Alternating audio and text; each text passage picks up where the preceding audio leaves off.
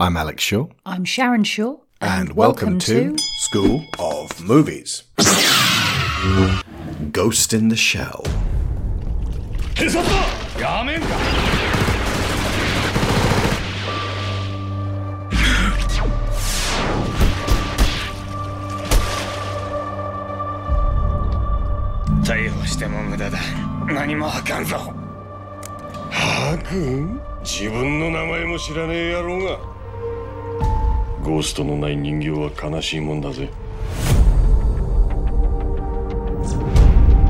Soの気になれば体内に埋め込んだ化学プラントで代謝の制御、視覚の鋭敏化、運動能力や反射の飛躍的な向上、文句を言う筋合いじゃないわ。疑似体験ってどういうことです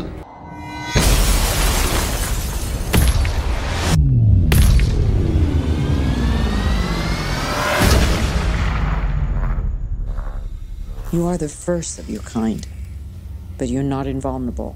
Maybe next time you can design me better. Words like violence break the silence. All I ever wanted, all I ever needed is here. I don't know who to trust. You trust me, right? I know I have a past. I'll find out who I was.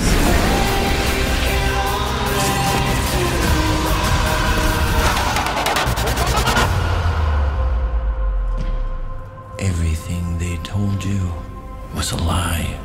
Who are you? They did not save your life. They stole it. あの擬態の中にいるのが何なのか、どうしても確かめなくちゃならないの。This episode is about the original, groundbreaking 1995 anime film, and we are doing it as a special commission for an anonymous friend of ours, only known as the File Getter. It is not the same as the manga book series initially running from 1989 to 1991 and written by Masamune Shirow, or the follow-up series Human Error Processor, which ran from 1991 to 1996, or the third manga Man-Machine Interface from 1997, or the fourth manga series from 2019, The Human Algorithm. It is not the same as the anime TV series Standalone Complex, which ran for 2 seasons and 52 episodes from 2002 to 2005. It is not Solid State Society, the movie that tied up the loose ends from that series. It is not the follow-up reimagined Ghost in the Shell Arise, based on the 2013 to 2016 manga Sleepless Eye and running for a televisual miniseries of 5 50-minute OVAs, which ran from 2013 to 2015, or the reformatted series of 10 25-minute episodes known as Arise Alternate Architecture, licensed by Crunchyroll in 2015, plus one more film, Ghost in the Shell, the new movie from 2015, which we did also watch. They've got Nintendo nomenclature there. The new movie from 2015, 8 years ago. When's he going home? It's not the 2008 reskinning of the original film known as 2.0, which is not a sequel, but adds a different colour tone and new CG animated sequences over the old 90s computer graphical overlay, though we will be talking about that later. It is not the 2004 actual sequel to the original, focusing on Meiji Kusanagi's stoic partner Batau, Ghost in the Shell, Innocence, though we did watch that too. And Sharon especially really liked that. And it is definitely not the 2017 American live-action remake starring a very Caucasian Scarlett Johansson, though we will be talking about that too, because we also saw that again in order to illustrate the different approaches to a very similar story. Ghost in the Shell, or Mobile Armoured Riot Police. Which is not at all what it's about. It's the Japanese kanji. I get it. No, I directly understand. translated.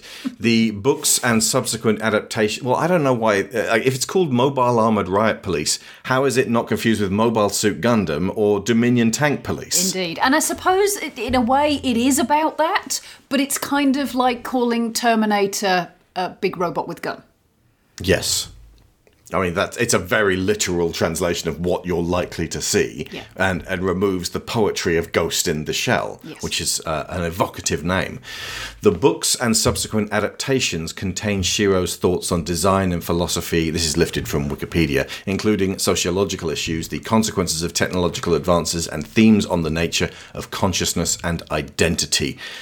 You must know already, folks at home, this was a massive influence on The Matrix. And if you watch 2.0, you'll be like, yeah, I could see why there's an influence on The Matrix. And then you go back and watch the original from 1994. And you go, oh. So much green text, so much green stuff. And like down to camera shot choices and scene framing.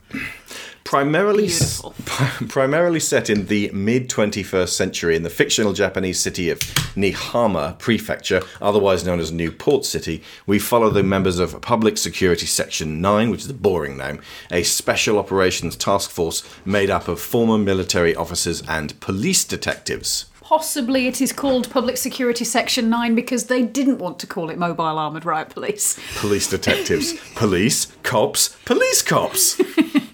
Political intrigue and counter-terrorism operations are standard fare for Section 9, but the various actions of corrupt officials, companies and cybercriminals in each scenario are unique and require the diverse skills of Section 9 staff to prevent a series of incidents from escalating. So effectively, a cybercrimes unit.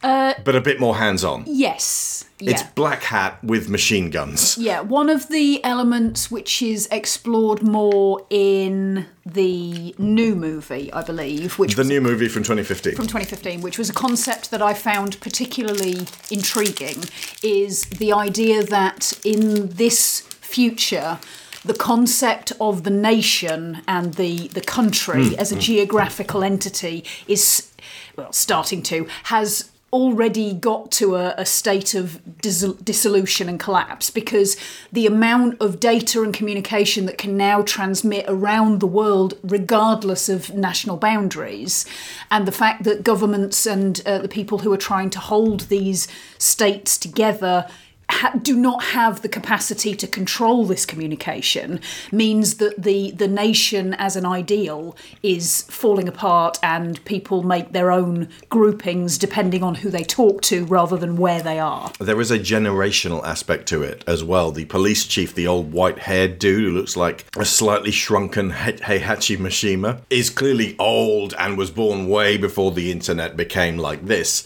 So he's kind of like, he never says it out loud, and probably he does in Standalone Complex, but he's like, listen, this is a young people problem. I'm just organising you at this stage. I'm going to be dead by the time you get to the end of this investigation, so let's not worry about that. But And specifically, the young people here are cyborgs. They're fused with machinery and data tech already, so they have one foot in the digital world. Yeah, and without wanting to race ahead too much, one of the significant plot points in this film is an entity claiming political asylum. You called it an entity. Wow. That ties into something I'll say later, but continue. Okay. But specifically, the place and time that they choose to do that is, it could literally be anywhere. They need to claim their protection from a specific group of people. Again, it's about communication, not about place.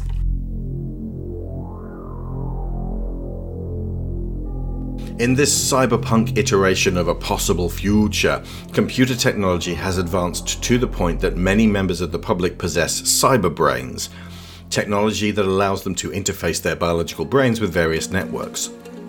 The level of cyberization varies from simple minimal interfaces to almost complete replacement of the brain with cybernetic parts in cases of severe trauma.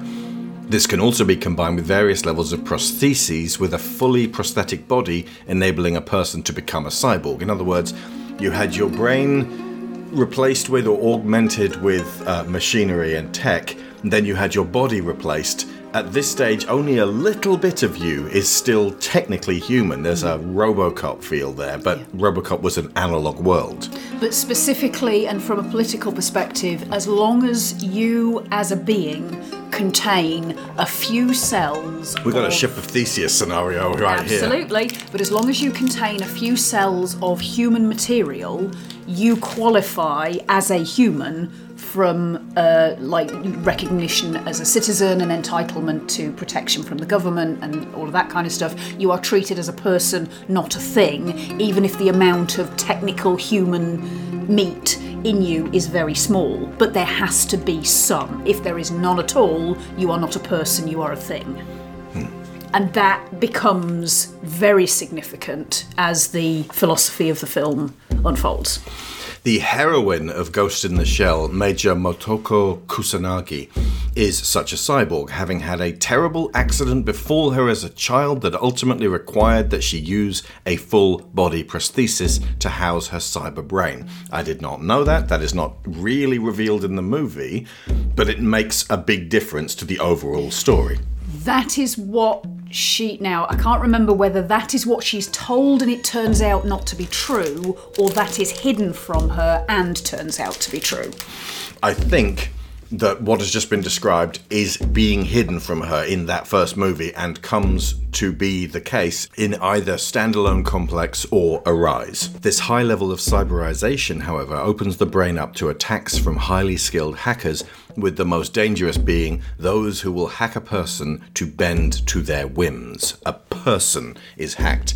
And Ghost in the Shell contains human beings who have some cybernetic implants and are effectively being puppeteered by someone or something referred to as the puppet master. Yeah. They also distinguish between having your prosthetics hacked, wherein somebody accesses you and makes you physically do things like arm movements and stuff that you wouldn't choose to do. Cybernetic bloodbending. And having your ghost hacked, which is where somebody actually takes over your mind. You do things that you would not have intended to do, and you don't even know you didn't intend to do them. Yeah, you are effectively in the sunken place or some kind of holding pattern, unaware of what's actually going on. Yeah. There are also threads throughout this of the cyberization, whether that be your brain or your body, making you inherently dependent upon the system because you need constant maintenance, upgrades. There's some exploration in one of the later films about how the upgrades can only be taken so far. So if you've had some kind of prosthetic or cyber brain put in later in life, you'll probably be okay because they will probably last for your lifetime. However, when it's done with children, there is going to come a point where they cannot upgrade anymore. This fusing with technology deprives people of the ability to be completely independent, and I think we can all see where that metaphor is going. Yeah. It begins with an initial hit that's actually a really memorable piece of cinema. It's something that gets referenced time and time again in the follow-ups to Ghost in the Shell. That opening and the shot adaptations. is absolutely iconic. The Major Motoko talking to her team in the van, crouching on a rooftop, looking out over the cyberpunk city and listening in on a conversation between some shady types several floors below in this skyscraper.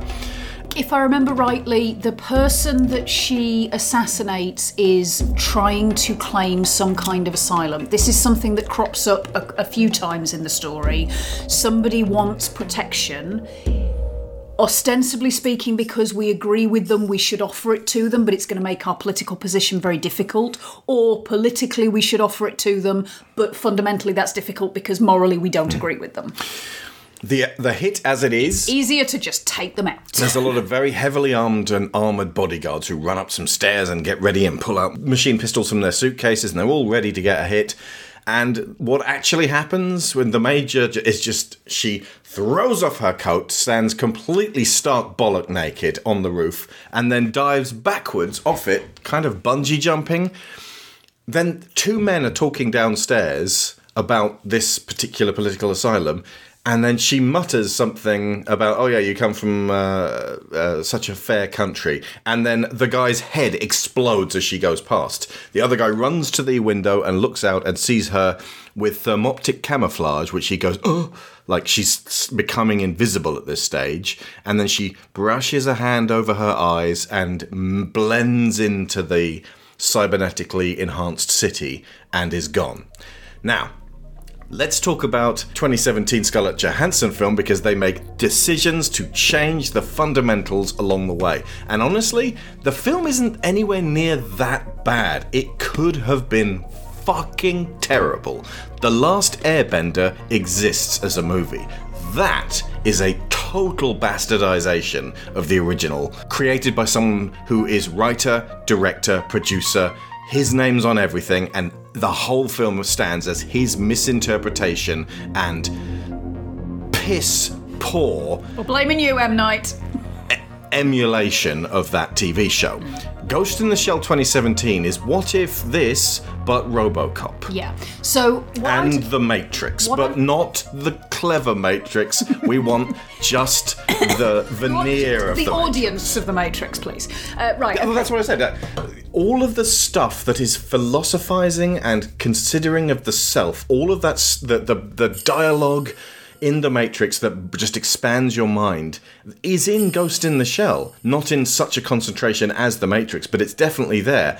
2017's Scarlett in the Shell, they avoid it at all stages. Yeah. So you want the audience of The Matrix, but you don't want to do the reading. No.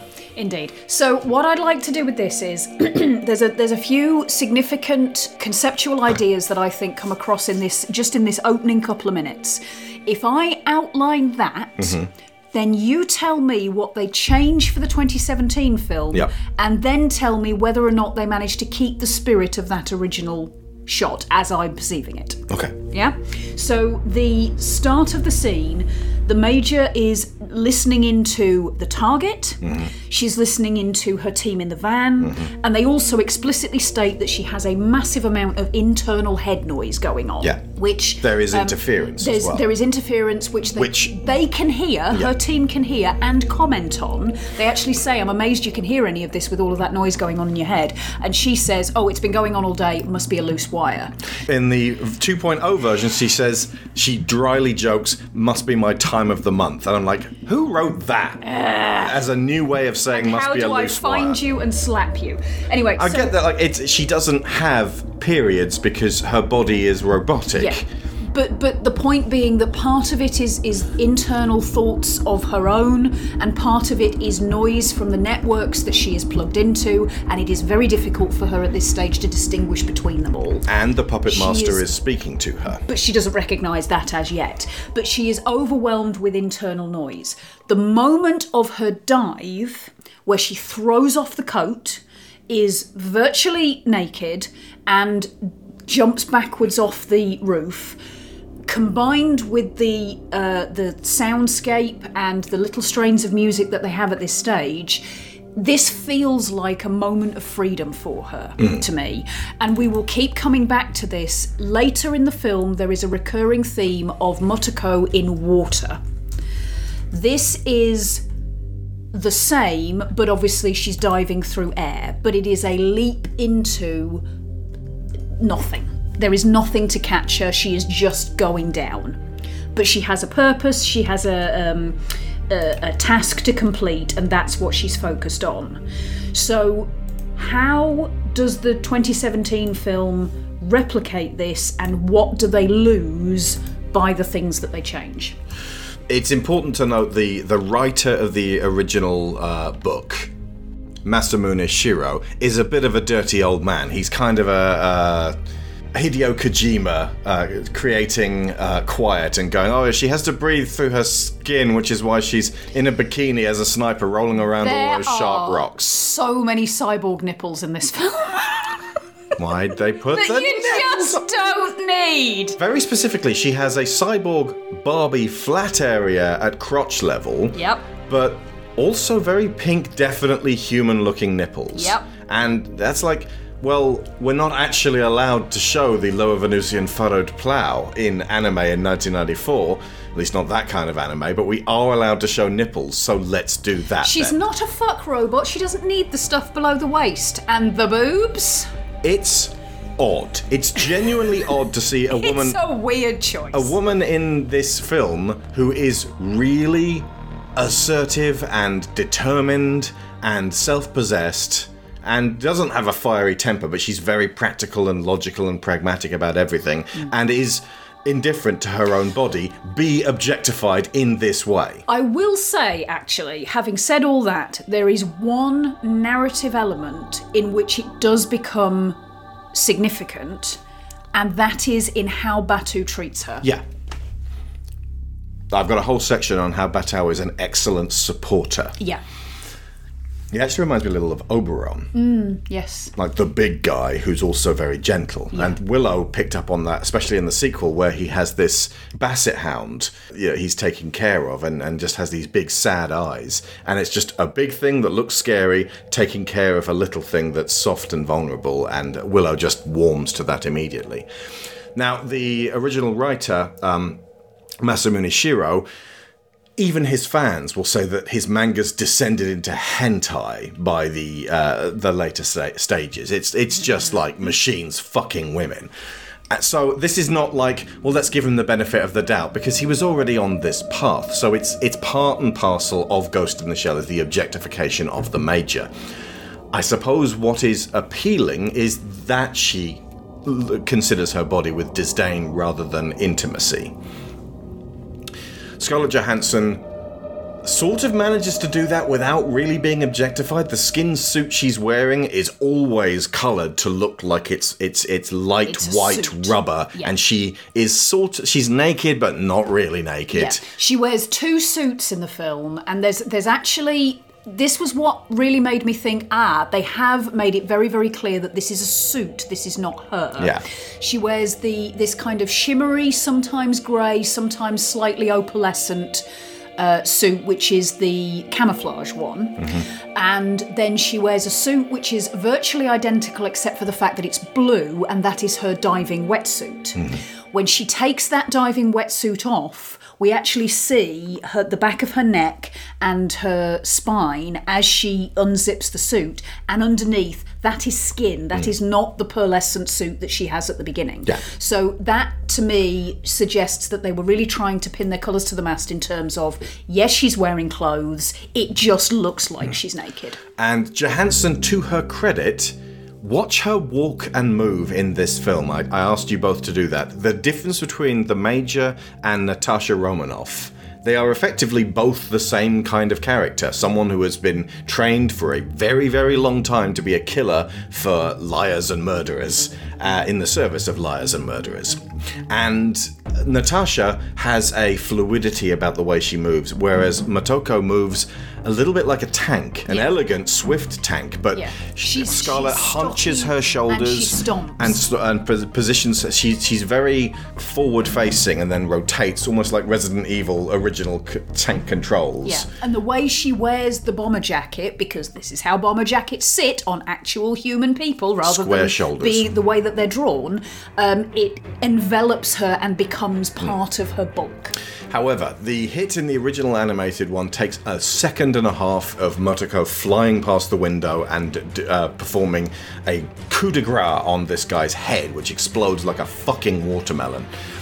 In the live-action one, they have to go further. So she bursts through the window like that guy in Wanted, which is Trinity bursting backwards through the window in Matrix Reloaded, and then runs sideways up the wall, shooting all the dudes in the room, and then gets into an altercation with a geisha bot. She's much more hands-on. They make it into a full sequence to try to wow American audiences and remind them of The Matrix. So it's like a snake eating its own ass. The original anime inspired The Matrix, which inspired them to make a live-action version of the original anime. Yeah. And would you agree with me that that means that they lose that sense of freedom in her at the beginning, and that by launching herself into the room and getting much more involved with it becomes a badass moment. You lose that sense of, and like a ghost, she's gone. She's gone. Yeah, no, she's honestly, it's not a million miles off of the opening for Deadpool 2. Yeah, it's just that her skin suit is pink instead of red. He's hacking up a bunch of Yakuza and she's shooting up a bunch of cyborgs. It's a right palaver, but they extend it. And also, they save that disappearing backwards into the city and going invisible for the very final shot of the film to go, see, we did it. And we are the onlooker there. No one's looking at her disappear. Like, she's doing that for us. It's almost like it was a contractual obligation, but at the same time, they had to just put that in there. Then we get the intro sequence, which is one of the most hypnotic for any anime film that I've seen. It has this music, which has got one foot in ancient Japanese koto drums tradition, and one foot in the far future and Tales of the Future, the Vangelis Blade Runner soundtrack of...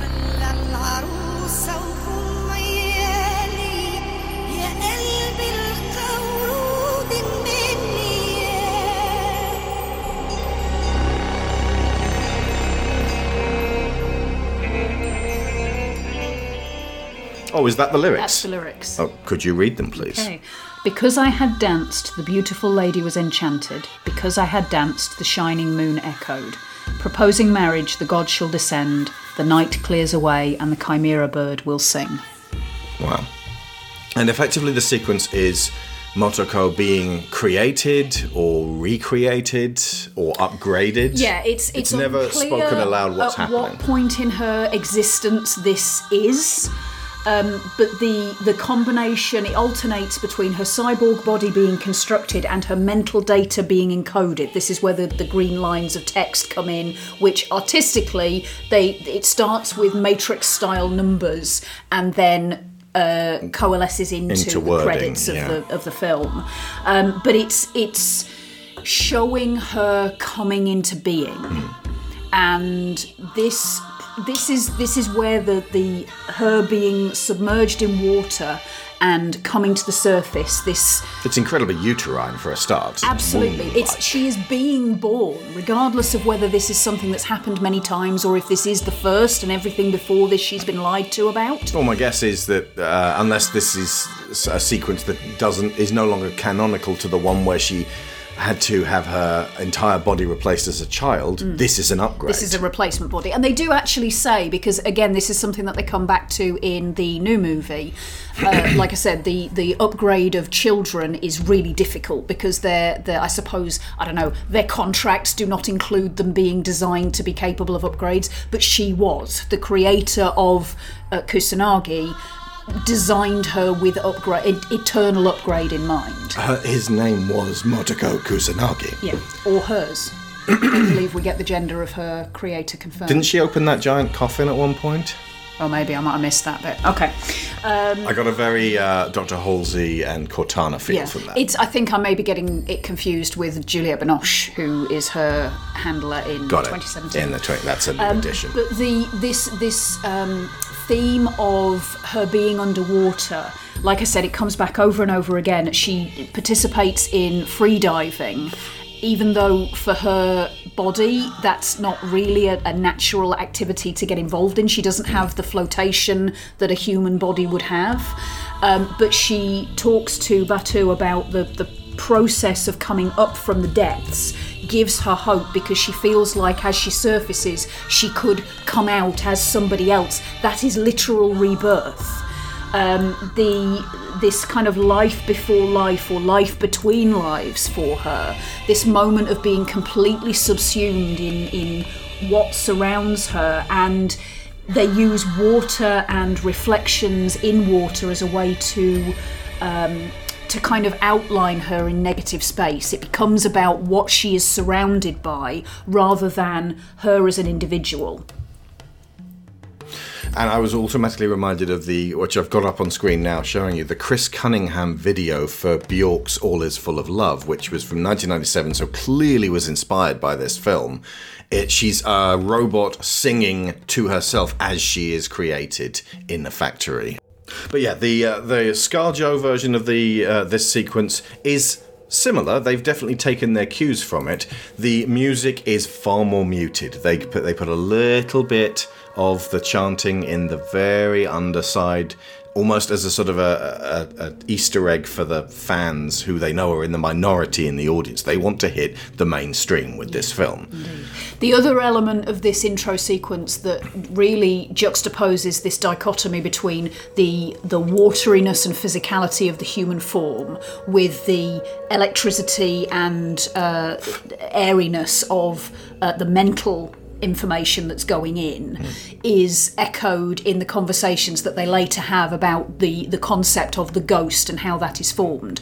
The soul is effectively what they're talking about, and it is neither the meat body nor the cybernetic elements of the brain. It is not something that has a physical capacity that you can touch. It's almost like it's the electrical impulses that flow between the two, which we cannot make into something physical. It is ephemeral by its very nature, and that's why they call it a ghost. After this intro sequence, we are brought up to date regarding the fact that this puppet master is hacking into the brain of a blonde lady, and they're trying to work out how the hell to isolate this thing and to find this guy. He's the public enemy number one, so we know the chase is on at this stage. Do they initially think she's a human that the puppet master has overtaken? I think she's definitely got a cybernetic body. It's not the same as the woman near the end. It is discovered to be a completely cybernetic, completely cyborg form. I'm just wondering at what point they realise this. Not that it necessarily matters. Following a request from Nakamura, chief of Section 6, she successfully assassinates a diplomat of a foreign country to prevent a programmer named Daita from defecting. The foreign minister's interpreter is ghost-hacked, that's the blonde lady at the beginning, not to be confused with the blonde lady at the end, presumably to assassinate VIPs in an upcoming meeting. Believing the perpetrator to be the mysterious puppet master, Kusanagi's team follows the trace telephone calls that sent the virus. After a chase, they capture the garbage man. Now, the garbage truck sequence is one of the centerpieces of the film. And I noticed this time, while I was watching the live-action one, there was a sort of a thumping, pounding. The garbage truck scene in that becomes a hit. They're trying to kill Juliette Binoche's character because she's important to Motoko. Right. That is the reason. So she's not even Motoko in that, is she? She's Mira. There is no real other reason for them to be doing that at this point. She's encouraging her in all the wrong directions. 2017's American version, they make it RoboCop insofar as Scarlett Johansson was previously a Japanese girl. I was saying all the way up to the point where this film got made, this should be Marco Mori from Pacific Rim, Rinko Kikuchi, playing the Major. I kept saying it over and over again. The film didn't do fantastically well, but here's the thing. If it had not done fantastically well, but starred Rinko Kikuchi, and just been this film, it would have been better. But instead, the idea is she was a Japanese girl, she had a mother who lives nearby and actually features in the film, and at some point, something terrible happened, she was kidnapped, and her brain was put into this cyborg body of a Caucasian lady. And now she's the Major. I don't get why they needed a girl.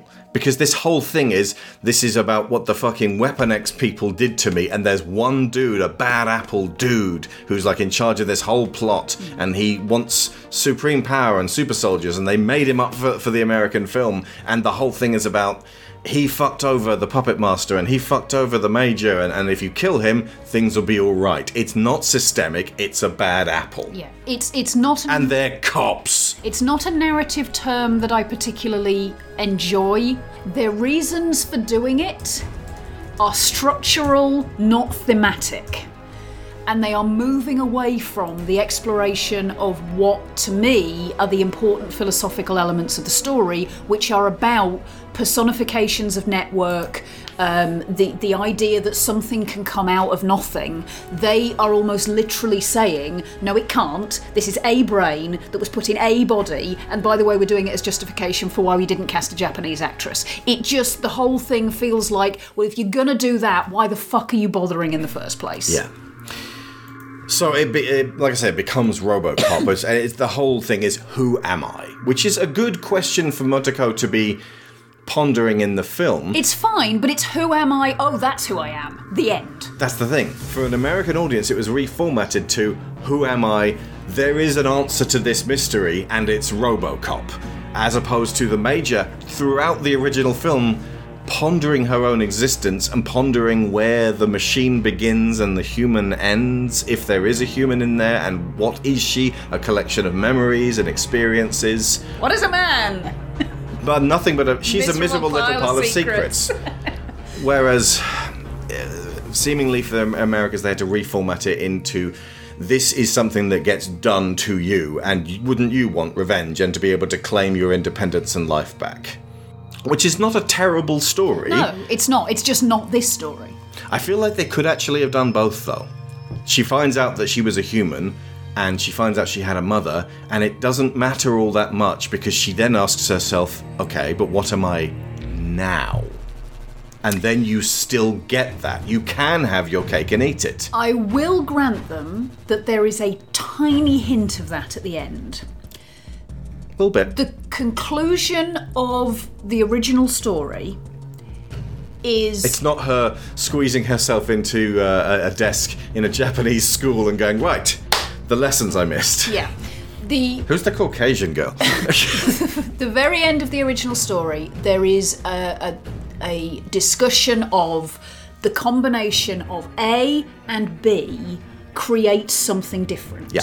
I am not this, but I am also not that anymore. I now get to choose what that blend becomes. It is a little bit And still there is- oversimplified for Americans. It You is. decide your destiny. It is. But they do at least, there is the barest of nods towards that, in the sense that she acknowledges that although it's really confused because it's not her definitively breaking away. The fact that she makes the very firm point to her mother, air quotes, that she does not need to go to the grave anymore because her daughter is not there, but then she walks away going, and now I am something completely different. She has stripped that woman of her ability to mourn the daughter that one way or another she has lost. No grieving for you, moms. Yeah, I'm off. I'm not Martico, your child, but you can't have that grave anymore. I don't know, how about I come round on Sunday for tea? Anyway. Yeah. So the truck sequence is a centerpiece for both. In the live action one, it's a hit. In the animated original, it is a pair of shady guys, one of whom is one of the two garbage truck drivers. They narrow it down to just a garbage truck driver. They don't have the third party in the live action one.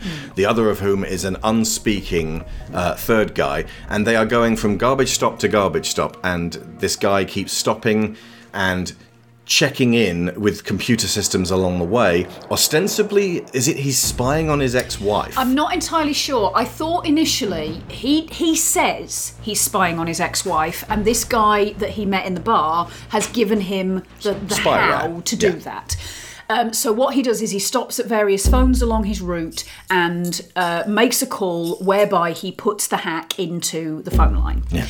I thought that initially the idea was he was following on the guy who was actually planting the virus in order to cover his tracks. However, given what is then revealed to him about who he is and how where he's been manipulated, Yeah. it's entirely possible he is just planting the virus and he doesn't know. Yeah. This is the puppet master manipulating at least two human men into performing actions for him physically throughout the city. Yeah. The puppet master doesn't have a body, he has to act through these marionettes. Yeah. And it's a spectacular shootout, but one of the things I really appreciate, and they managed to do this in the live action one as well, so well done for at least doing the bare minimum on this. The original score is by Kenji Kawai, and the score for the 2017 one is Clint Mansell, who did Requiem for a Dream, and Lorne Balfe. Terminator Genesis. Yeah. This was better than Terminator Genesis. Lego Batman movie, Pacific Rim Uprising, Mission Impossible Fallout, Gemini Man. Bad Boys for Life. The Tomorrow War, Black Widow. He's good at scoring Scarlett Johansson. The point is, this sequel, Top Gun Maverick, he did really, really well there. Black Adam, he goes ups and downs. Honor Among Thieves. Dead Reckoning. But specifically, this could have been a like Matrix style, big action sequence chasing through alleys. Both films pull out that score, and it's quiet and thought-provoking and lonely and sparing, and it emphasizes the isolation of both cat and mouse. And it's really well done insofar as in the original film and then copied for the 2017 one. It's like they acknowledged, okay, that's really good. We don't need to elaborate on that. Yeah. It's also worth noting that the original Ghost in the Shell animated film in 1994 only made $10 million at the box office. So there is actually something to be said for make it in live action so that general audiences can take in this story. Which is then why it's so frustrating that they changed the story. Yeah. But you've also got to still cater for those people. I feel like so many films treat Americans like they're adorable morons and that they can't get deeper concepts. And that's not true. Inception does spend most of its runtime explaining itself, but you can definitely keep up with it, and large audiences were like, I am totally here for this film. Tenet, again, I think would have done a lot better without the pandemic, but as long as it's the right person, they'll pay attention. I think what we're seeing here is the fact that there are certain studio movie executives who don't understand certain concepts. Right. They're the adorable morons. They're the ones who have to have things dumbed down and explained for them. And unfortunately, because it's about 12 guys who've got their fingers in all the pies, this is the way it comes out. Co-written the live-action remake by Jamie Moss, whose credits include X-Men First Class, Rise of the Planet of the Apes uncredited. Those are pretty good films, and so I would imagine he got some good stuff into this one. His partner, Ehren Kruger. Everybody's favourite credit still. The man I wish would stop writing movies. Scream 3, Reindeer Games, The Ring, Rings, The Ring 2, The Skeleton Key, The Brothers Grimm, Transformers Revenge of the Fallen, Transformers Dark of the Moon, Transformers Age of Extinction, Dumbo, and Top Gun Maverick. Everybody gets one.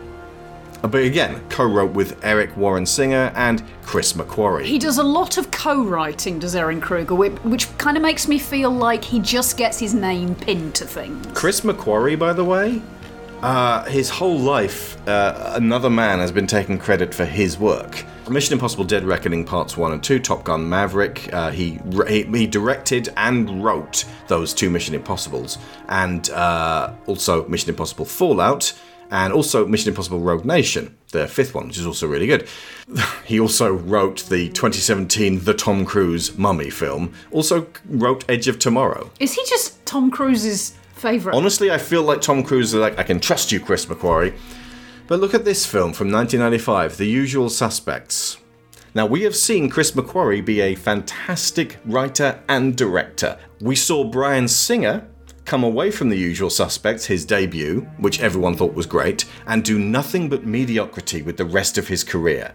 I'm going to go ahead and say The Usual Suspects is credited to Chris McQuarrie, and Bryan Singer was just there and he farted. Okay, fair enough.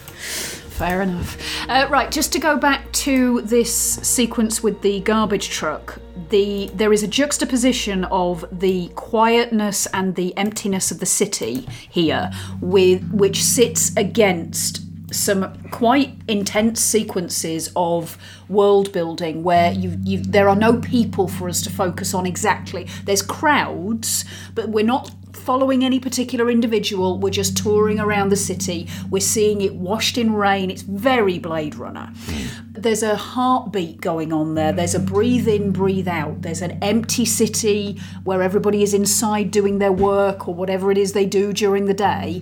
And then there is everybody out in the streets walking around, commuting, shopping, whatever they do outside of that time. And there's hints of this in Motoko's life as well. You see the opening shot of her when she wakes up in her apartment. The bed is empty, the apartment is empty, the doorway is empty. All we see is the window and the cityscape and how that's framed. The people in this city are less individuals than they are the blood of the city itself. And they beat in and beat out as the city requires, not as they as individuals require. The city is an organism. Yeah. Right. And that is again referred to in later movies where I think it's in Innocence, they discuss this idea of they're talking this about the genes being how human meat passes down its memory. And they mention, or they discuss the idea of a city being a memory stick, effectively, a hard drive in which it can contain these genetic memories of all these people. Wow. Okay. As it turns out, the two men, or one man in the American version, have been hacked by the puppet master, and very specifically, they have implanted memories. This is something from Blade Runner, where Deckard challenges Rachel with the things that she believes to be true and memories of herself as a child, and he destroys her whole world. In the American version, Motoko is very aggressive with this poor garbage man stuck in a cell, chained up, who eventually, by the way, kills himself in the cell, or the puppet master does it, but in a very dramatic way, as opposed to the animated film, where we just kind of dwell on these men's blank, despairing faces as they kind of ponder who they are. And there's just, in the case of the guy who never really speaks that much, the cops are actually quite gentle with both of them in terms of, this is the reality of your life. You've been living in an apartment on your own for all these years. You don't have a wife and a child. And he looks at the garbage man looks at the photo that he has been showing to his friend, who obviously wasn't looking, and it's just him in all these. And with the dog in the background. There's a sense that these men have been robbed of their lives by the puppet master being just exceptionally cruel and using them as meat bags.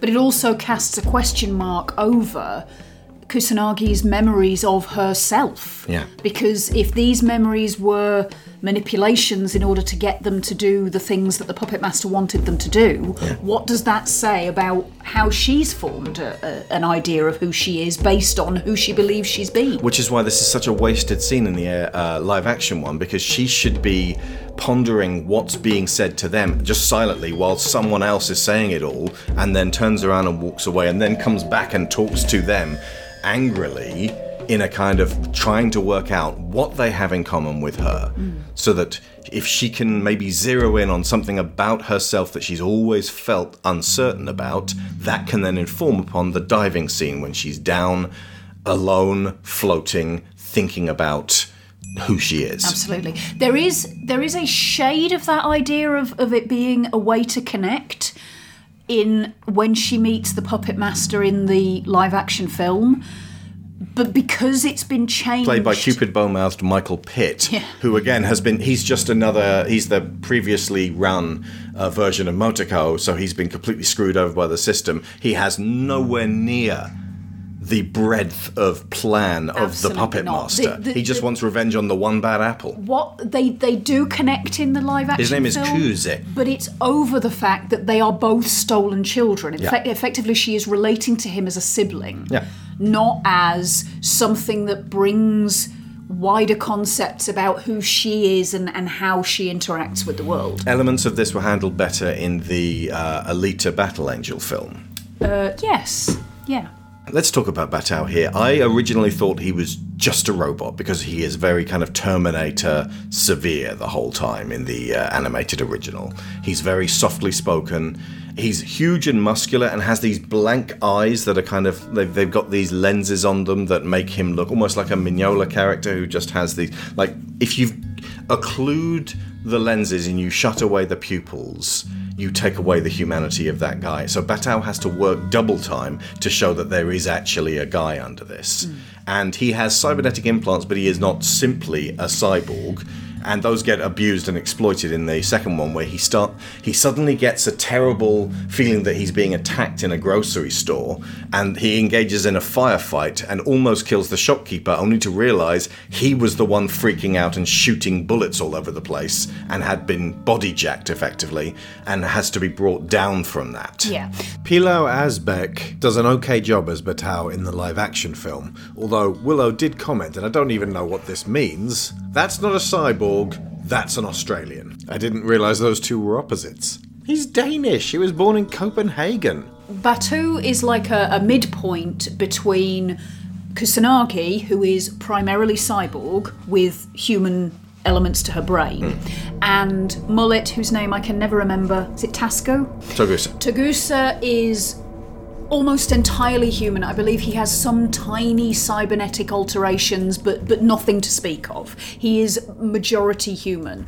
And Motoko actually says at one point that part of the reason for this is that she wants a team that is composed of people with different perspectives, people with different ways of looking and interacting with the world, because if all of them were like her, then the team would only be able to react to things in one way. And she's talking about this idea that if all you do is clone, if all you do is replicate the same thing over and over again, you end up with structural weakness, because nobody, Batman aside, nobody can be good at everything. I'm being sarcastic, I don't really believe that. But some people can be good at everything. But what she needs is a team of people who can give her options when it comes to how they're going to respond to different situations. There is definite validity to having a far more analog person on this squad. It means he's far less vulnerable. Absolutely. And that, even though again, Batau teases him about this Mateva gun he keeps talking about, which is clearly ancient, absolutely, but ends up but it does end up becoming useful.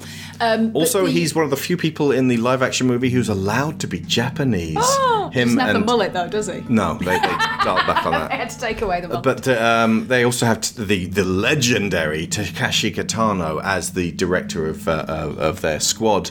He's very sort of understated and very kind of like hands-off overseer, and gets to shoot the bad apple in the chest to illustrate that the old guard can take care of these young upstarts who try to take too much from the system for themselves. Is he effectively playing the guy who in the original looks like the little dude from Wicked City with the white hair and the grumpy Uncle Ira? Yeah, that's the one. Yeah. But yeah, so Batau is like a midpoint then between Togusa, who is almost entirely human, and Kusanagi, who is almost entirely cybernetic, and his name is Chief Aramaki. Yeah. In the animated version, there's a lot of prosthetics involved in his body, and he has a degree of cybernetic implant as well. They dial that back a lot in the live action. He only has a prosthetic arm, and then later in the film he gets the eye implants, but he is mostly human. They use him in the film as the human element to try and pull Motoko back towards humanity, and because to not get... Togusa's barely in it. Yeah. That's supposed to be what he does. Well, they didn't have room for two men, which is fine. At least they mean, if you're going to put a woman to the front, you can definitely not have two men. Or, to look at it another way, well, we cast somebody Japanese. You're going to give him anything to do? Oh, heavens, no. Is Chin Han Japanese? No, he's Singaporean. Okay. He was Lau in The Dark Knight, you know. I know squealers and pointy finger. Oh, he was also Councilman Yen in The Winter Soldier. Yeah. Oh, he was Shang Tsung in Mortal Kombat. He's rubbish in that new one. So this tells you how little he gets to do in the 2017 film. I didn't even remember he was in it. Yep. If I'd seen him, I'd have recognised him. You needed to be rocking that mullet. He did. Willow was like, I've never seen an anime character with a mullet. I'm like, that's because we've not shown you enough 80s anime. And there is a reason for that. We legally can't until you're 18. They didn't just make hentai in the 80s. Oh, come on. You're going to sit down Willow in front of Wicked City? Well, no. I think we showed them Ninja Scroll, but had to like fast forward through the gross bits. A select edit of Ninja Scroll. Good God. Anyway, for me, the standout sequence, even over and above that creation sequence and the hit at the beginning, is this middle point that you already talked about with the city in the rain. Motoko is just standing on a barge going through the city slowly and quietly while that hypnotic music plays again, and she's just looking around the place. This is after the diving sequence, so she is trying to work out her place in this city. And there is a really crucial moment when she looks up into a building and a woman who looks exactly like her is sat at a table either working or dining and turns a little bit to look at her, doesn't have the holes in the back of the neck. And then later on, she sees a mannequin in a fashion window that also looks like her. And then we reposition on what appears to be Kusanagi's face, but it's the mannequin's face staring blankly out of the window. This sequence is not in the 2017 remake because American audiences would probably be uncomfortable with the not speaking and the staring at things. Do you know what it reminded me of, though? Was probably their assumption. And probably because Erin Kruger always skips past this sequence. Yeah. Motherfucker. Where I think we do see this come out is in Never Let Me Go. Yeah. When Keira Knightley thinks she's seen her original in a cafe. Yeah. And becomes obsessed with her.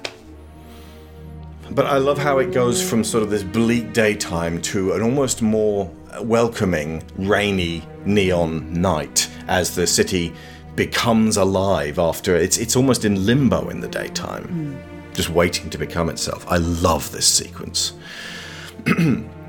Let's mention the 2.0 version. You didn't see this recently.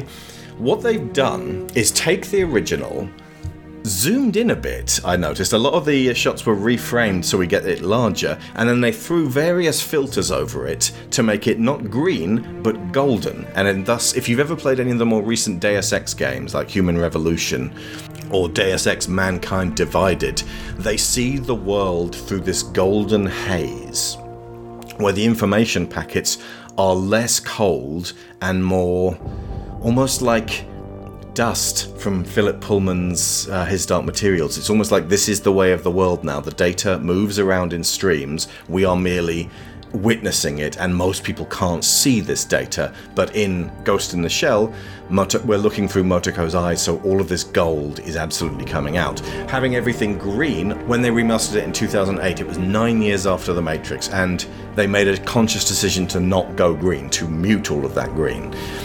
To a degree, I really like it because it's more welcoming, but then when I watched the most recent, actually remastered rather than I can't really call it remastered, it's a reskin.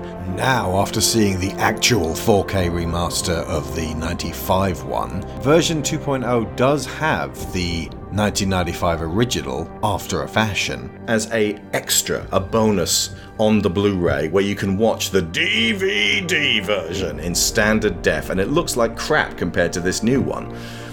I would honestly, if you like the film, track down both and watch one, then watch the other, and then envy me for being able to get hold of be able to construct my own version that eliminates the crappy 2008 CG. The bit where she stands up, throws off her coat to jump down into the building. It's 2008. She looks like a fucking PlayStation 2 character, maybe even a PlayStation 1 character. It is horrible. And so whenever I watch the 2.0 version, a lot of it is just replacing the very green basic 90s CG and the moving around the city overhead helicopter view but within a computer sequences, and those I'm fine with, and like a sort of a rotating brain. I did paste a remastered original over the helicopter sequences because they took out the hand-drawn versions and put in a 2008 CG helicopter that looks terrible.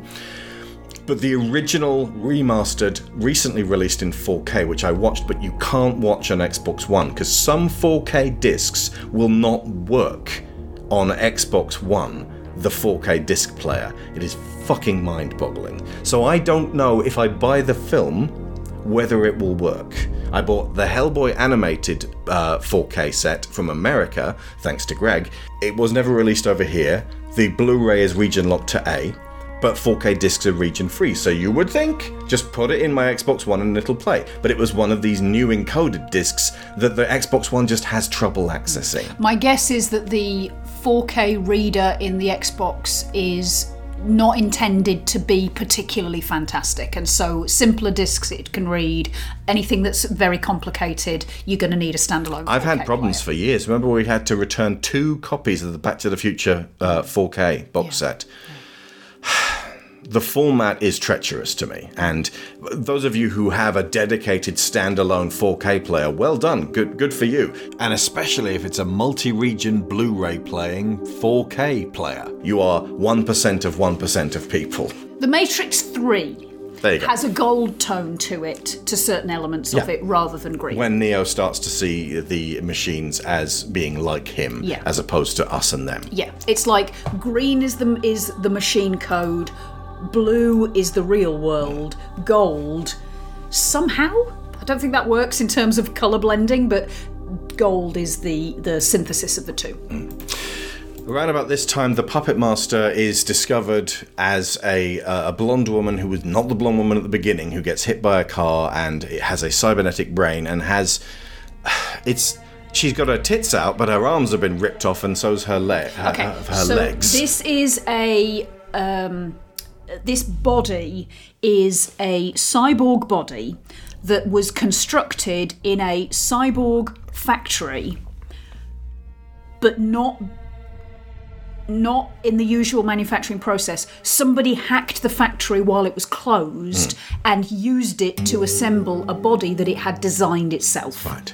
And they are initially looking for who is the individual who has hacked into this factory in order to do this. Probably and eventually the conclusion that they come to is it was done by the Puppet Master. The Puppet Master, who, as we said before, lacks a body, and they're trying to work out why the Puppet Master, who is coded male most of the time, lacks a body. Then this cyborg woman starts speaking and saying, "You think I'm an AI, but I am beyond an AI. I was born in a sea of information," which is why I love the fact that you called it an entity. In Mission Impossible 7, Dead Reckoning, the big bad is this, and it's called the Entity, and Ethan Hunt and company are terrified that this supremely powerful AI god will fall into the hands of the wrong people. And I can understand why the Puppet Master says that he's not an AI. An artificial intelligence is something that has been created by humans.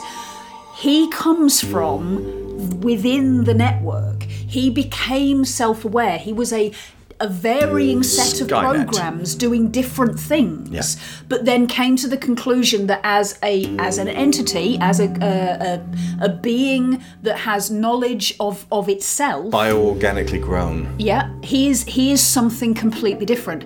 And this body that he's made for himself, likewise, is not. Although humans have put together the factory that has made him able to manufacture it, it was not designed. There are elements of the code and the design of the body that are not human planned. So one assumes that the reason he's had to go for a female coded body is because one of the easiest factories to hack is going to be something that makes sex robots, and these are the parts they have littered around.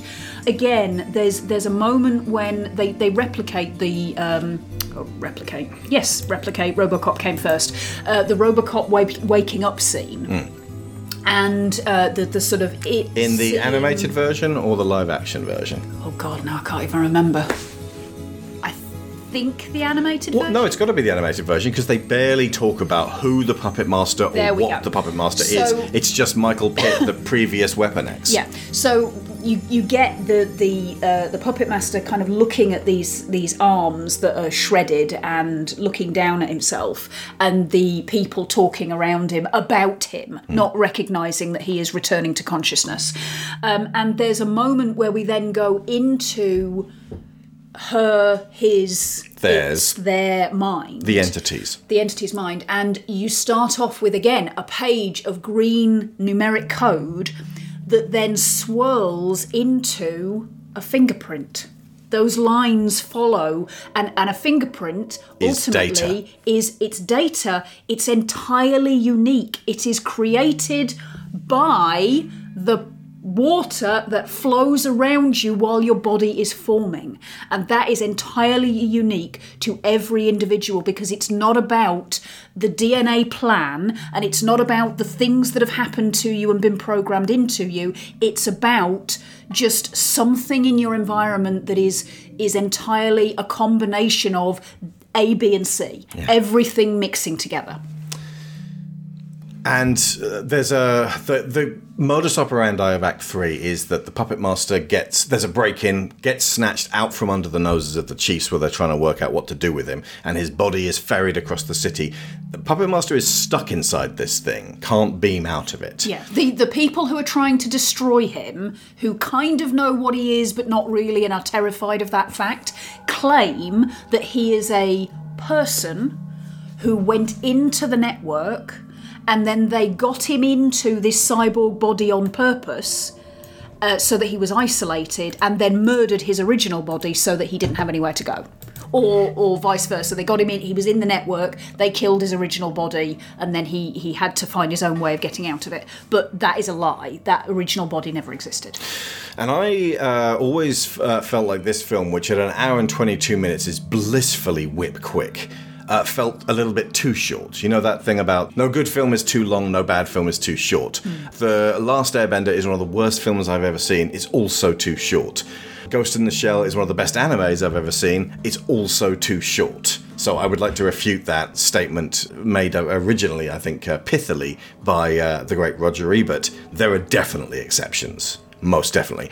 John Wick 4 is an exceptionally good film that is too long by 45 minutes to an hour. But it seems like if you're only looking at what's actually happening, that Motoko goes hunting for this severed torso of a woman with the puppet master inside to try to destroy him, to try to destroy it. And ends up, it's guarded by a giant spider tank that's also using thermoptic camouflage. So it becomes a case of Batau shouting at her over the radio, "Your gun will not pierce this thing's hide. You are going to kill yourself trying to destroy this thing."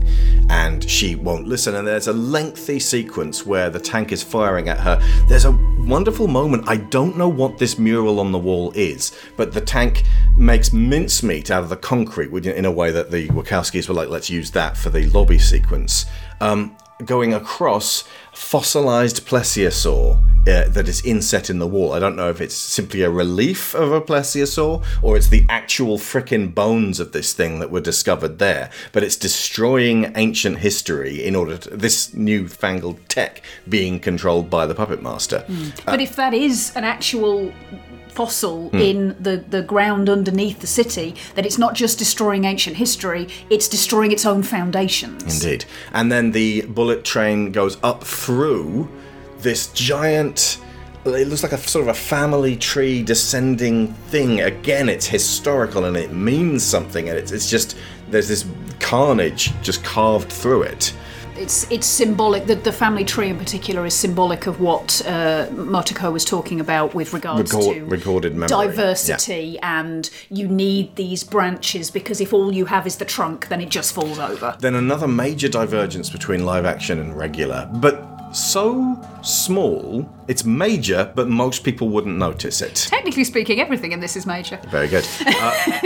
In both versions, Motoko uses her thermoptic camouflage to leap on top of the tank and starts pulling at a internal unit that's driving this thing, a motivator. She's just trying to rip this thing out, and she destroys her body in the process of attempting this, and falls to the ground in the animated version, ruined. Her arms have been ripped off in the attempt. In the 2017 live-action version, she succeeds, because it would appear American audiences need to see something gotten in exchange for that sacrifice. It wasn't just wasted energy and ruination of herself. She managed to stop the tank by doing that, which is a crucial distinction. It is. And also this sequence then follows on to her plugging into the puppet master and giving him access to speak through her because his own body is wrecked. And Batau wants to know why. Like he is confused by the fact that she really should be going back to get repaired at this point. Why does she want to press on with her original plan and allow the puppet master to get to her? But the bottom line is that she is, like you said before, she views her body as a tool. The tool is broken. Why on earth would she not continue to use the tool that she still has, which is her brain? Indeed. And again, in the live-action one, Michael Pitt's Kuze is picked up by the tank, by the face, which is... in the same way that Motoko is picked up by the tank, by the face. And they do that to Batu him saves instead her of from. to Scarlett Johansson. And... it ruins him, so she ends up kind of lying beside him, but then that's it. It's just kind of, look what they have done to us. Yeah. I think it's not made abundantly clear, but the tank is there protecting the body, but it's not actually controlled by the puppet master. No. It's controlled by the enemies of the puppet master. Yeah. Also this scene where the Major and the puppet master are lying beside each other. This was the one I was referring to, where having the nipples present actually becomes narratively relevant, or at least characteristically relevant.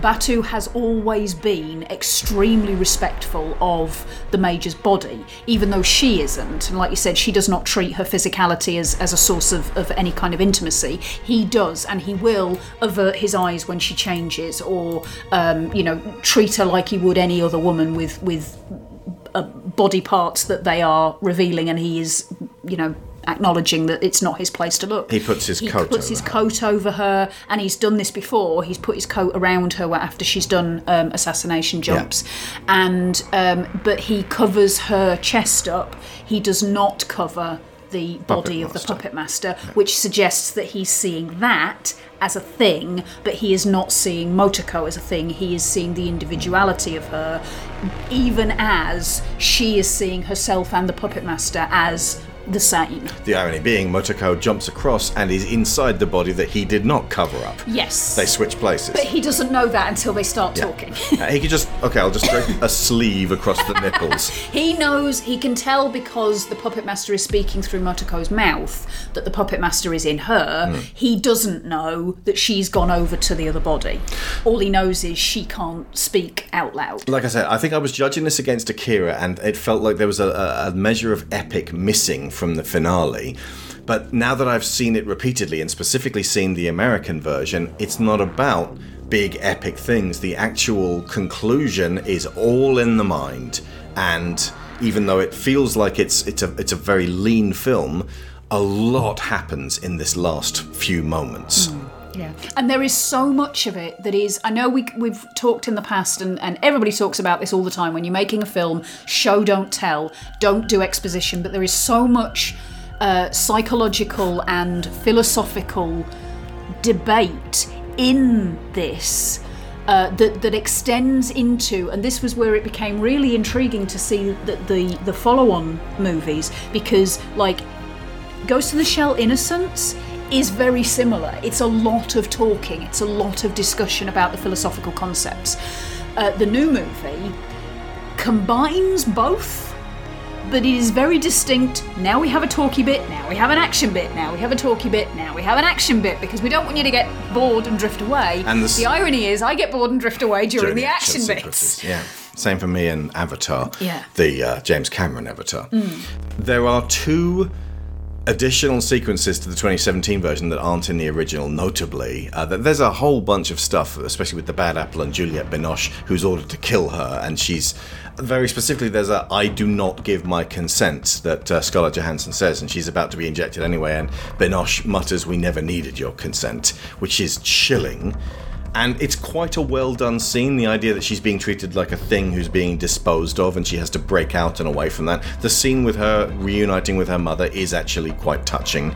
I don't dislike this as storylines, I just feel they could have gone way further with it, and there's plenty of stuff left on the table. They leave the philosophy absent. And I would like to say that the whole show don't tell thing is great in principle, but we are sitting in several generations of cine illiterate people who don't understand the stuff they've been shown. Maybe they should have been told. Cinema sins have taught them to not observe. to only look at the very literal stuff that's actually happening and to never look beneath the surface. CinemaSins have blundered through films like The Babadook, completely missing the subtext and encouraging everyone else to do the same. Maybe sometimes just fucking tell us. It won't make for more delicate or elegant films, but it might make for more delicate and elegant thoughtfulness in your audience. Or making fun of the subtext. Yeah. The two sequences I'm thinking of, one, they go to a strip club and Scarlett Johansson gets almost immediately assaulted by these horrible fucking dudes, which thus gives her license to kick everyone's ass. But then there's almost a mirror scene of that where she finds a sex worker and they go up to a room quietly on their own. She asks the sex worker to take off this robotic-looking fake mouth that she's wearing, almost like a mouth shield, and then gently but curiously touches this woman's face, and the woman is scared and unsure of Motoko, but it's a very physically and emotionally intimate moment and scene that I would frankly have been absolutely fine with being in this. The sex worker asks, "What are you?" And she mutters, "I don't know," which is it's telling, not showing, but it's also in a good, engaging scene. And the battling the tank sequence, once again, rather than going ba ba ba ba ba ba ba, it's I'm doing the Matrix music. That's propeller heads. Is quiet again. It's thought-provoking. It's almost like there's an inevitability to what's going on here. Like Motoko was always going to end up on the floor, her body half destroyed, about to be 100% destroyed as her own team in helicopters are sent to destroy the puppet master whose body she currently resides in, but also she's target number 2. It's like we've got to also take out the major just in case the puppet master has hacked her. There's also a moment there when, again, Batau shields her. He tries to protect her with his arm, and they just shoot straight through it. Yeah, it's a beautiful and terrible sequence just in terms of how destructive it is. This is the most crucial thing that is absent from the 2017 film. The reckoning back and forth as the puppet master negotiates with the major for them to merge, for them to combine their consciousnesses. The major challenges the puppet master in terms of, well, why would I want to do that? Why would I want to give up myself? It seems like I'd be giving up a lot and you'd be gaining a lot. She also questions why he wants her to do that, since he said part of what he resents about being an entity in the network rather than an individual is that he can't reproduce and die. And she points out she technically can't reproduce either. She can't, because she's a cybernetic body, she can't have children for him. So if that's what he wants, then why is she the source of his escape? And it's a very cerebral back and forth, which again the American one, the fight with the tank actually reminded me of the fight at the end of the RoboCop remake that they eventually were fighting to make be about not much of anything and just be about wicked bad apple Michael Keaton, and then we take him out and everything's fine. There is an element of the reclamation of the self, and it's better than it could have been, that RoboCop remake. But it was one of those, well, we have to remake RoboCop. Could you do it well? Well, we have to remake it. We'll see if we can do it well. The best part of that film is something that I wholesale took to make a major theme of Stone Spring Maidens, which is when the guy who receives a prosthetic new robotic arm is given his acoustic guitar and starts to try to play for the first time in God knows how long, and he and his wife start to cry, and then he starts to malfunction as his emotions he's over-feeling it. His emotions take over and he's not able to think his way through manipulating the fingers to pluck the strings or to hold the chords. Gary Oldman's character tells him to just sort of shut off the emotions and focus on just being able to go through the movements, and he replies, "I need my emotions to play." That was a fantastic part of the RoboCop remake that almost outstrips every other version, every other moment in every other RoboCop film. And so I took the idea of mechanical prostheses that you can make overload if you become too emotional. Can I try? Corin asked. Are you calm? Penny queried, aware that the answer was obviously no. The boy breathed and nodded, extending his right arm, both eyes scrunched shut. It's not going to latch on to you. Think of it like you've moved hands. You know how you move house, and you just need to get used to the new one. Be gentle with it. She removed the crown, attached the prosthetic to its adjustable cuff, and strapped that to the boy's trembling arm. The hand was oversized for his frame. It would have to last him a long time, and he would, if fortune smiled, grow into it. The fingers remained still, and Corin touched them nervously, with those on his left hand. Could I put the crown on too? Might be an idea to wait a moment, to get used to the weight while I talk you through it. Mistress Renwick, please. I read 4 books on crystal physics. Corin said, a touch of indignation in his voice. I'm ready, I promise. Penny studied him a while. He already looked older, less afraid, his chin upturned, chestnut hair brushed aside, eyes steady. As you wish. She nodded gravely. You know to clear your mind first. Yes? And be aware you're probably going to get a surge of different emotions. Okay. Whatever happens, let me promise you, this will be all right. Penny slowly lowered the crown to fit over Corin's left ear. He shivered as he felt the connection and held up the new hand, which twitched. Now be ever so gentle at first. Just try waggling the fingers. He nodded, a tear in his eye as he gazed at the new appendage. The waggling began, and his parents gushed in approval. The boy panted with exertion and happiness, but Penny spotted something else in there, expanding. A confusion over unfamiliarity. And at the same time, the desperate longing of a phantom limb. The fingers spasmed and suddenly turned back on themselves, convulsing as the boy cried out in distress. Penny stepped in and snatched away the headset as he stared at the frozen, askew machinery, no longer resembling a hand. No. He began to hyperventilate as his parents closed in. The father knelt and let the boy bury his head into the man's shoulder. Penny was lost for words, floundering where she stood. Corin, look at me, Ganymede said, an assertive rumble to his voice which snapped the lad out of his panic.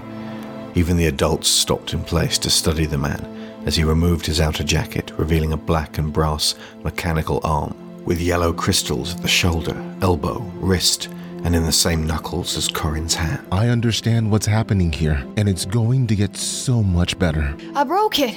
Corin cried out, holding the twisted shape up, unable to even look at the thing directly. In 1 minute, I broke it. We can't afford another one, ever. It's not broke. Let me take a look at it. Ganny reassured him. Then, with the deftness of many sons' practice, he reset the metal finger bones, clicking every part back into place. The child watched not only his own hand get reshaped into working order, but the learned skill and precision of an older man. Penny glanced at the parents, who now had tears of their own streaming down their cheeks. She mouthed at Ganny an emphatic, "Thank you."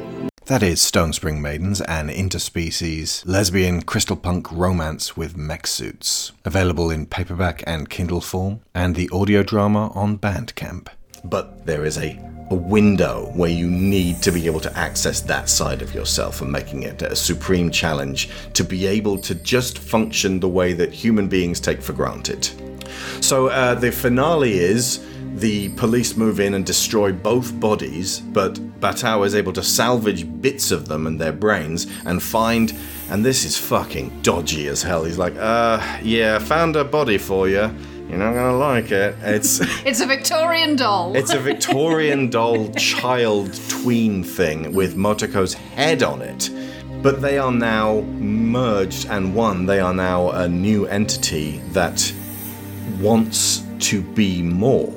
And so when she looks out over the city in the final shot and says the net is vast and infinite, there's this strange look on her face where you're wondering how much of Motoko is still in there and how much of the puppet master and what's going to happen as a result of this. So it ends on a question mark, which is frankly a really good way to end a very philosophical, metaphysical movie. I also feel like the fact that she has been given a child's body by necessity, and the fact that she makes reference to herself as a newborn, what that seems to be referring to me is that she is carrying part of Kusanagi and the puppet master, but she is neither. She is a child of both.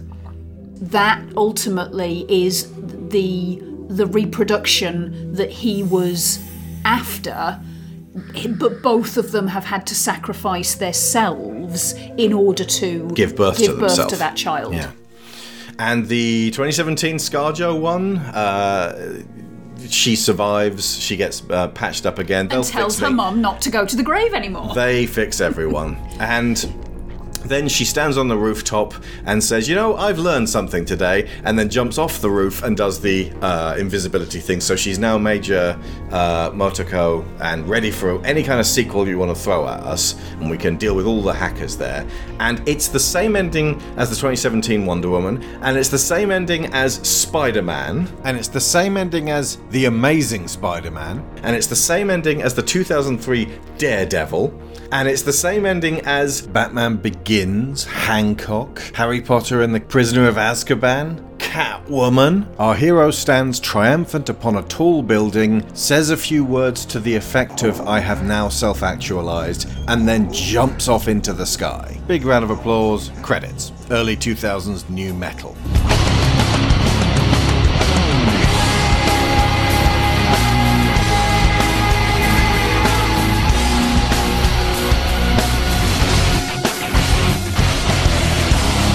And I don't hate it as an ending, but it is very much we're going to give you this, do you like that? Because we're going to make sure that everyone's very comfortable by the end of this film.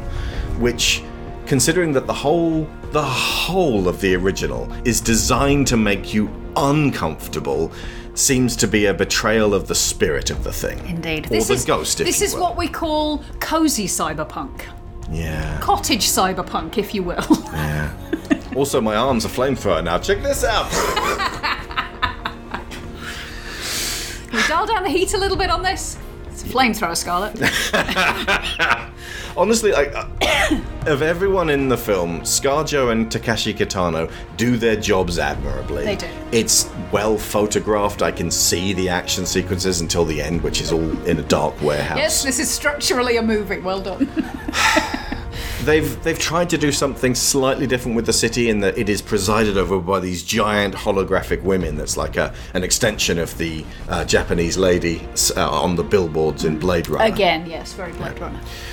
But it doesn't accomplish anything, so everyone walking out of the film will be like, that filled 2 hours, as opposed to that blew my fucking mind that The Matrix did. Yeah. It feels like it underachieved like crazy, and it didn't make that much money. So, honestly, I would always far rather they took risks. Yeah.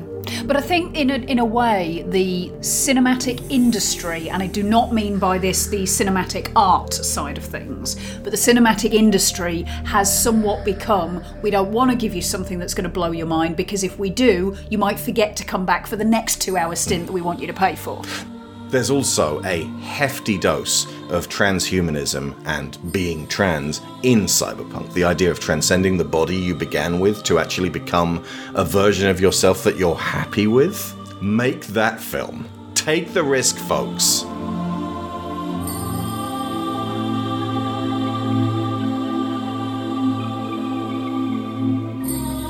School of Movies is funded by Patreon.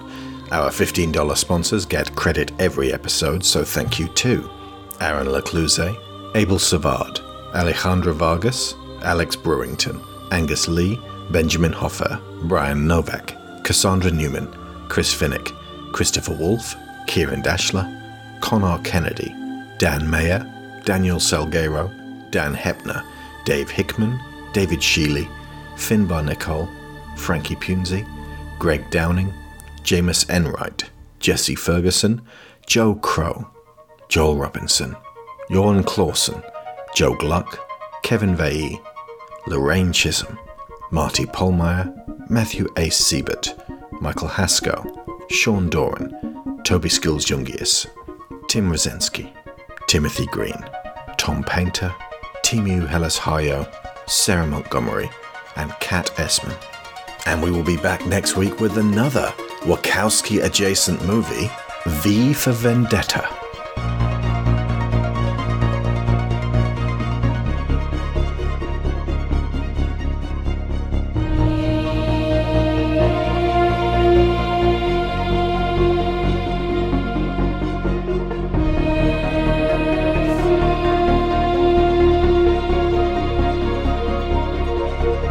So to conclude on Ghost in the Shell, find the best possible version of the 1995 anime original. I can absolutely vouch for the recent 4K remaster. The Blu-ray looks fantastic. I'd imagine the 4K looks good as well, but I had to sell it on eBay.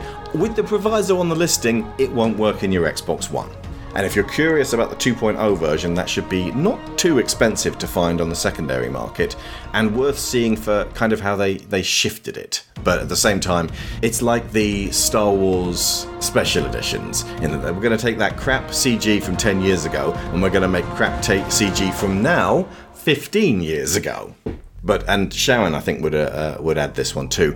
It's also worthwhile tracking down Ghost in the Shell 2 Innocence, which is, again, a heavily Batau-related story. Motoko is not in it. She cameos briefly at the end in a kind of, yay, she's back, but then it's a very brief action sequence. She also appears in his visualizations. Yeah. He perceives her as being his sort of guardian angel. Yeah. Which is appropriate, since one of the final visions that Motoko experiences before she's blown to smithereens is an angel descending from heaven. Indeed, and meanwhile Batau is trying to shield her. Also, I've got to praise Atsuko Tanaka, who voiced Motoko in the 94 original. She has this incredibly measured, calm, private voice. Does that make sense to say that her voice is private? Yeah. When she speaks, it almost feels like she could be saying these things to herself. Yeah, it's slightly dispassionate and removed, but it's very clear when she's pondering. So, honestly, this is an underrated vocal performance. 俺たちは休暇に魂まで売っちまったわけじゃないんだぜ。確かに退職する権利は認められてるわ。この擬態と記憶の一部を慎んで政府にお返しすればね。人間が人間であるための部品が決して少なくないように、他人を隔てるための顔、それと意識しない声、目覚めの時に見つめれて幼かった頃の記憶、未来の予感、それだけじゃないわ。そして同時に私をある限界に制約し続ける。So I've been Alex Shaw. I've been Sharon Shaw. And the net is vast and infinite.